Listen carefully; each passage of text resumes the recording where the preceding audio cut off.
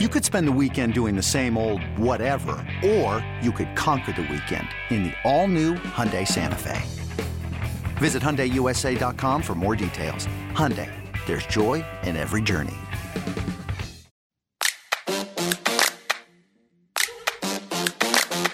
En este episodio de Gigantes Podcast con el coach Nick Ortiz y su servidor Erwin Higueros, vamos a conversar con el manager de los Gigantes, Gabriel Kapler, mejor conocido como Gabe o Cap. La temporada 2022 marca el inicio de su tercera temporada con el equipo de la Bahía. En este episodio, además de otros temas, vamos a conversar con él del por qué fue tan importante grabar en español la campaña Con Ganas y cómo nació esa conexión con los peloteros latinos. A continuación, Gigantes Podcast.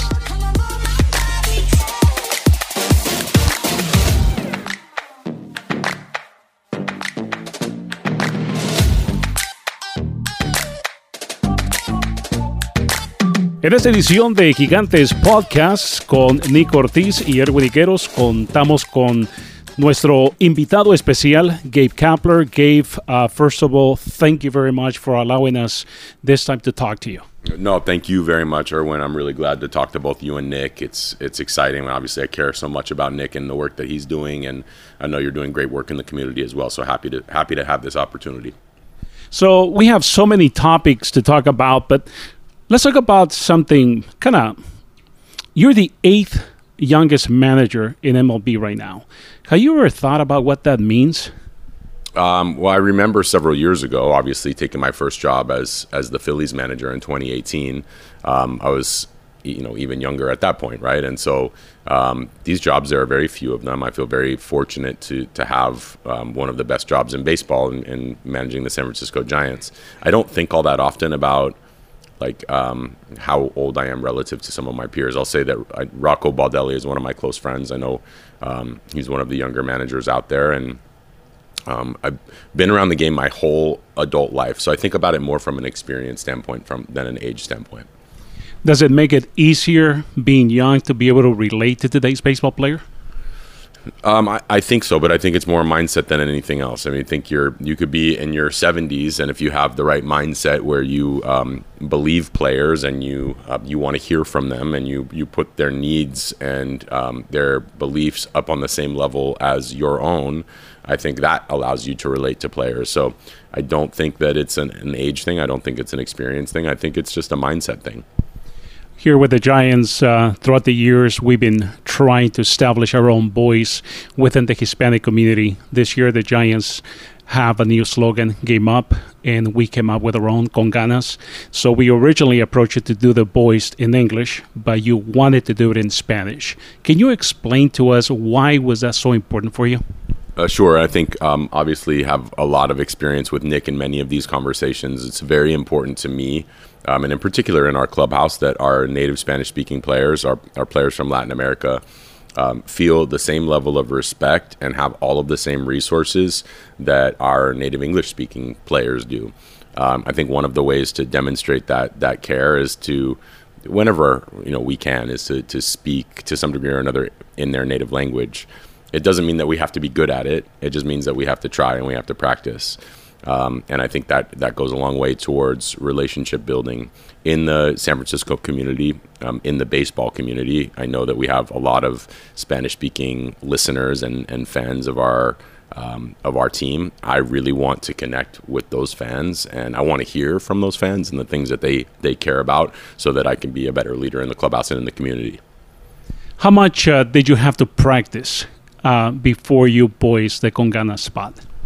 I just had good leadership, good people around me helping me have the correct pronunciation of many of the phrases and words, and I can read, so that's helpful. Like I can read the words off a page, and I was very invested in that, and I also had a lot of fun with it. The other thing is, I personally think Spanish is a beautiful language. It's a very romantic language, and it's a very interesting language. So any chance I have to be a part of that, I think it's cool. Yeah. Have you had any feedback from the land players in regards to the Con Ganas spot or within the community? I've heard a little bits and pieces. I mean, Nick was complimentary. Others have been complimentary that I think I think a lot of our Spanish-speaking players were appreciative that I gave that level of effort. I haven't had any sit-down conversations with them about it. Sometimes when that stuff is playing in the ballpark, I just like kind of want to go hide somewhere because it's like, you hear your own voice over a loudspeaker system in the stadium, and for me, especially when I'm in the dugout and other players are around, I just kind of want to blend. But that's the job is sort of being a front man and having that voice, and gotten good feedback from players, to answer your question directly. Talking about our Spanish culture, we know you're an off-season traveler. You like to travel to different places. You've traveled to many Spanish communities. What is the country that you've traveled the most on, and can you share some of the experiences with us? Sure.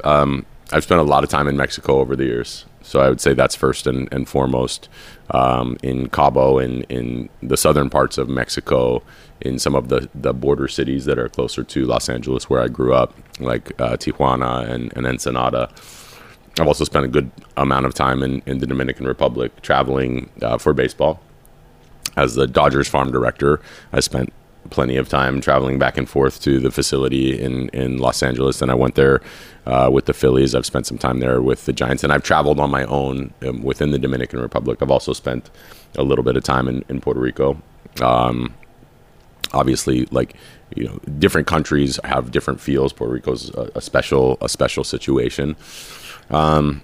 But yeah, those are the ones that stand out to me, and I've had an amazing experience in a town outside of Cabo San Lucas in Mexico. That was mind-blowing. So, I mean, I've loved that sort of travel, and I've loved practicing the language as I've traveled as well. When I first met you, I obviously came over to introduce myself to you. I told you what I did. And one of the things that resonated with me, and I will never forget, was how you said to me that the Hispanic player was very important to you. That even though you felt that they spoke the English language, that you wanted to make sure that they understood the message in their own native language, to make sure that nothing got lost in translation. Where did that come from? I still feel like we don't do a good enough job. I think the industry does a terrible job at it, to be very frank, and I think we still have a long way to go. I know what it feels like to be in somebody else's country and trying to get up to speed on all the things that you need to get up to speed on, both from a baseball perspective and culturally. I played in Japan, which isn't perfectly analogous. It's not the same thing, but you do tend to feel a little bit lost. You do tend to feel like the players that it's their home country have advantages that you don't have, and you're trying your best to listen, but things are going over your head all the time. I feel like when we are in the right space, it will be completely equal across the board. We will be making as much effort for our native Spanish-speaking players, our players from Latin America, as we are for our American players. Sometimes I think as staff, as front offices, as baseball organizations, we just assume that our players are getting all the information that they need, that they're not struggling to understand some of the cultural differences. That's bullshit. We know that that's bullshit. So we just have to own it and do better. And the only way we do better is by making a concerted effort. And a concerted effort is not just me by myself or any other one individual, but all of us collectively to ask the question, like, did that player really understand, what I just conveyed? Is there somebody else that I can bring into the room that will help him understand better? Is there somebody on our staff that can follow up and ensure that nothing got lost in translation? Do our native Spanish speakers feel like they understand the culture here so that they can survive and thrive in the culture if they choose to? Not that they have to conform, not that they have to be perfectly acclimated at any particular given time. But if they want to, they feel like they have the freedom to understand the culture completely. And I do think there are times when for players that come from other countries where it can be intimidating. And so it's on us. It's not on them to get up to speed. It's not up to the players to get up to speed. It's on us to help them. Obviously, being in baseball, you have been exposed to, obviously, players not understanding or not knowing any English. But growing up in the LA area, in Hollywood, any experiences that you remember, maybe going in high school, junior high, where you probably saw an English-speaking student that didn't understand what was going on? Hard for me to say. I went to 2 melting pot LAUSD city section schools, both for middle school and then for high school. So the communities were very, very mixed. It was a Persian community, definitely a large Mexican community, people from basically all over the world, a lot of different colors and styles and cultures in my city in Los Angeles, and then also in my high school by extension. So I can't remember a time when I never feel like the most privileged people we have to be like catering to them. So the white English speaking student at an LAUSD high school doesn't need extra catering or help. Not to say that we would need to ignore them, but it's they already have everything lined up for them to be successful, relatively speaking. So I think our efforts can go to the minority communities that need a little bit more help, and that don't necessarily have all the doors open for them immediately. We need to be opening those doors.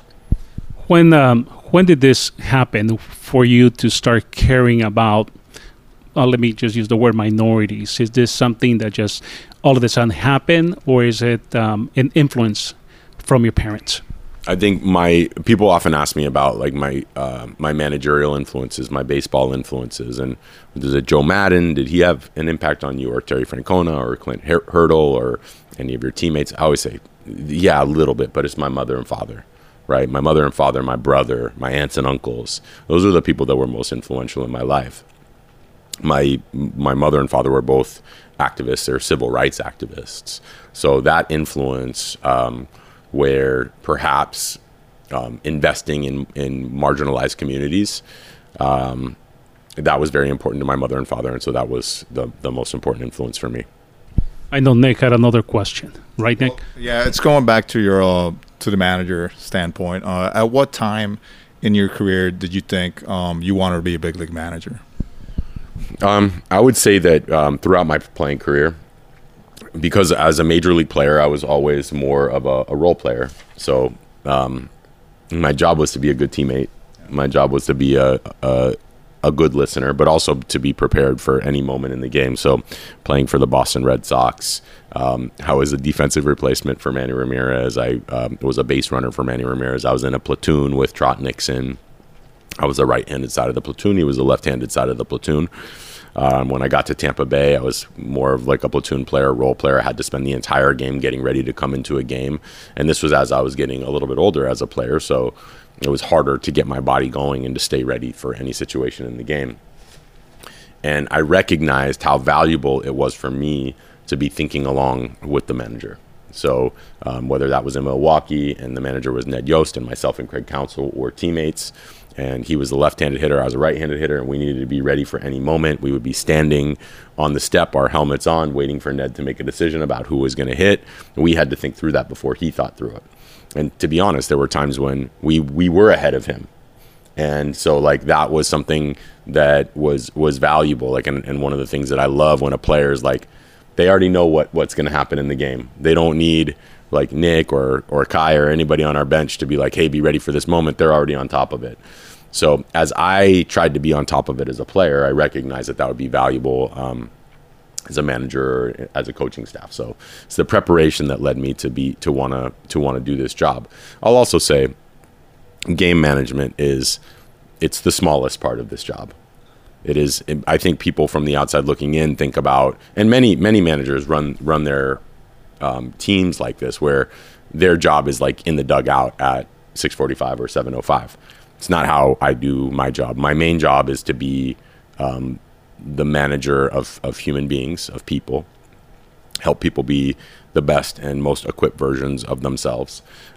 That means being available to listen, being at the ballpark just to have conversations throughout the day. Not necessarily because we have to get the perfect game strategy, although that's really helpful. And then like these sort of conversations, part of my job is helping you do your job better. And at the end of the day, if I can help people do their jobs better, I think that's really the job of a major league manager.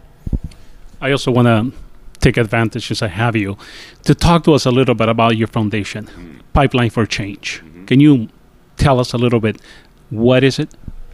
The goal of Pipeline for Change is to put people of color, members of the LGBTQ plus community, people from marginalized communities who don't have all of those doors open to them, like a very, very simply said, like a white, wealthy male, and put them in positions where they're in decision-making authority positions in sports, starting with baseball. I believe that a more diverse group of decision makers in baseball and in sports makes for a better industry. It makes for more competitive teams. It makes for a better winning environment. I think our coaching staff is a shining example of that. We have a woman on our staff. We have a woman from Venezuela on our analyst team. We have a Dominican coach in the dugout. We have a Puerto Rican coach in the dugout. Kai Correa, our bench coach, has Hawaiian roots and Asian roots. Taira Uematsu is a native Japanese speaker. I think that our coaching staff, Antoine Richardson is from the Bahamas. He's our first base coach.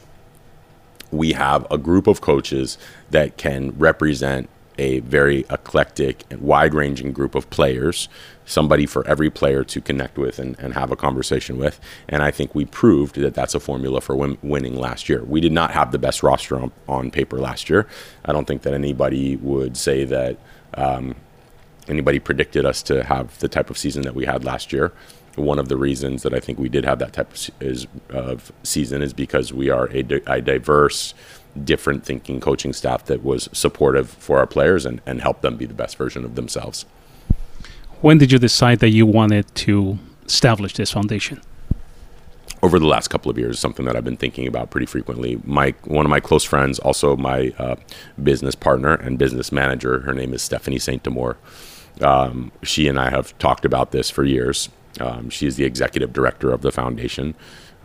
She has hired and put a extraordinary team of individuals together to begin to build the social media side, to begin to provide grants for people in the community to get their career started and to get exposure so that we can send this message more clearly. She's done a great job. The rest of the team has done a great job, and it's been in the works for several years now. No, I just want to add that all the things that have been said here have been backed up by actions. Being part of this staff for the last 3 years, I could see the importance of everybody being equal to Gabe Kapler here with the Giants. So in my behalf and on behalf of the Latino players in the Latino community, we really appreciate that. Yeah, no, I'm grateful to have you, Nick, also.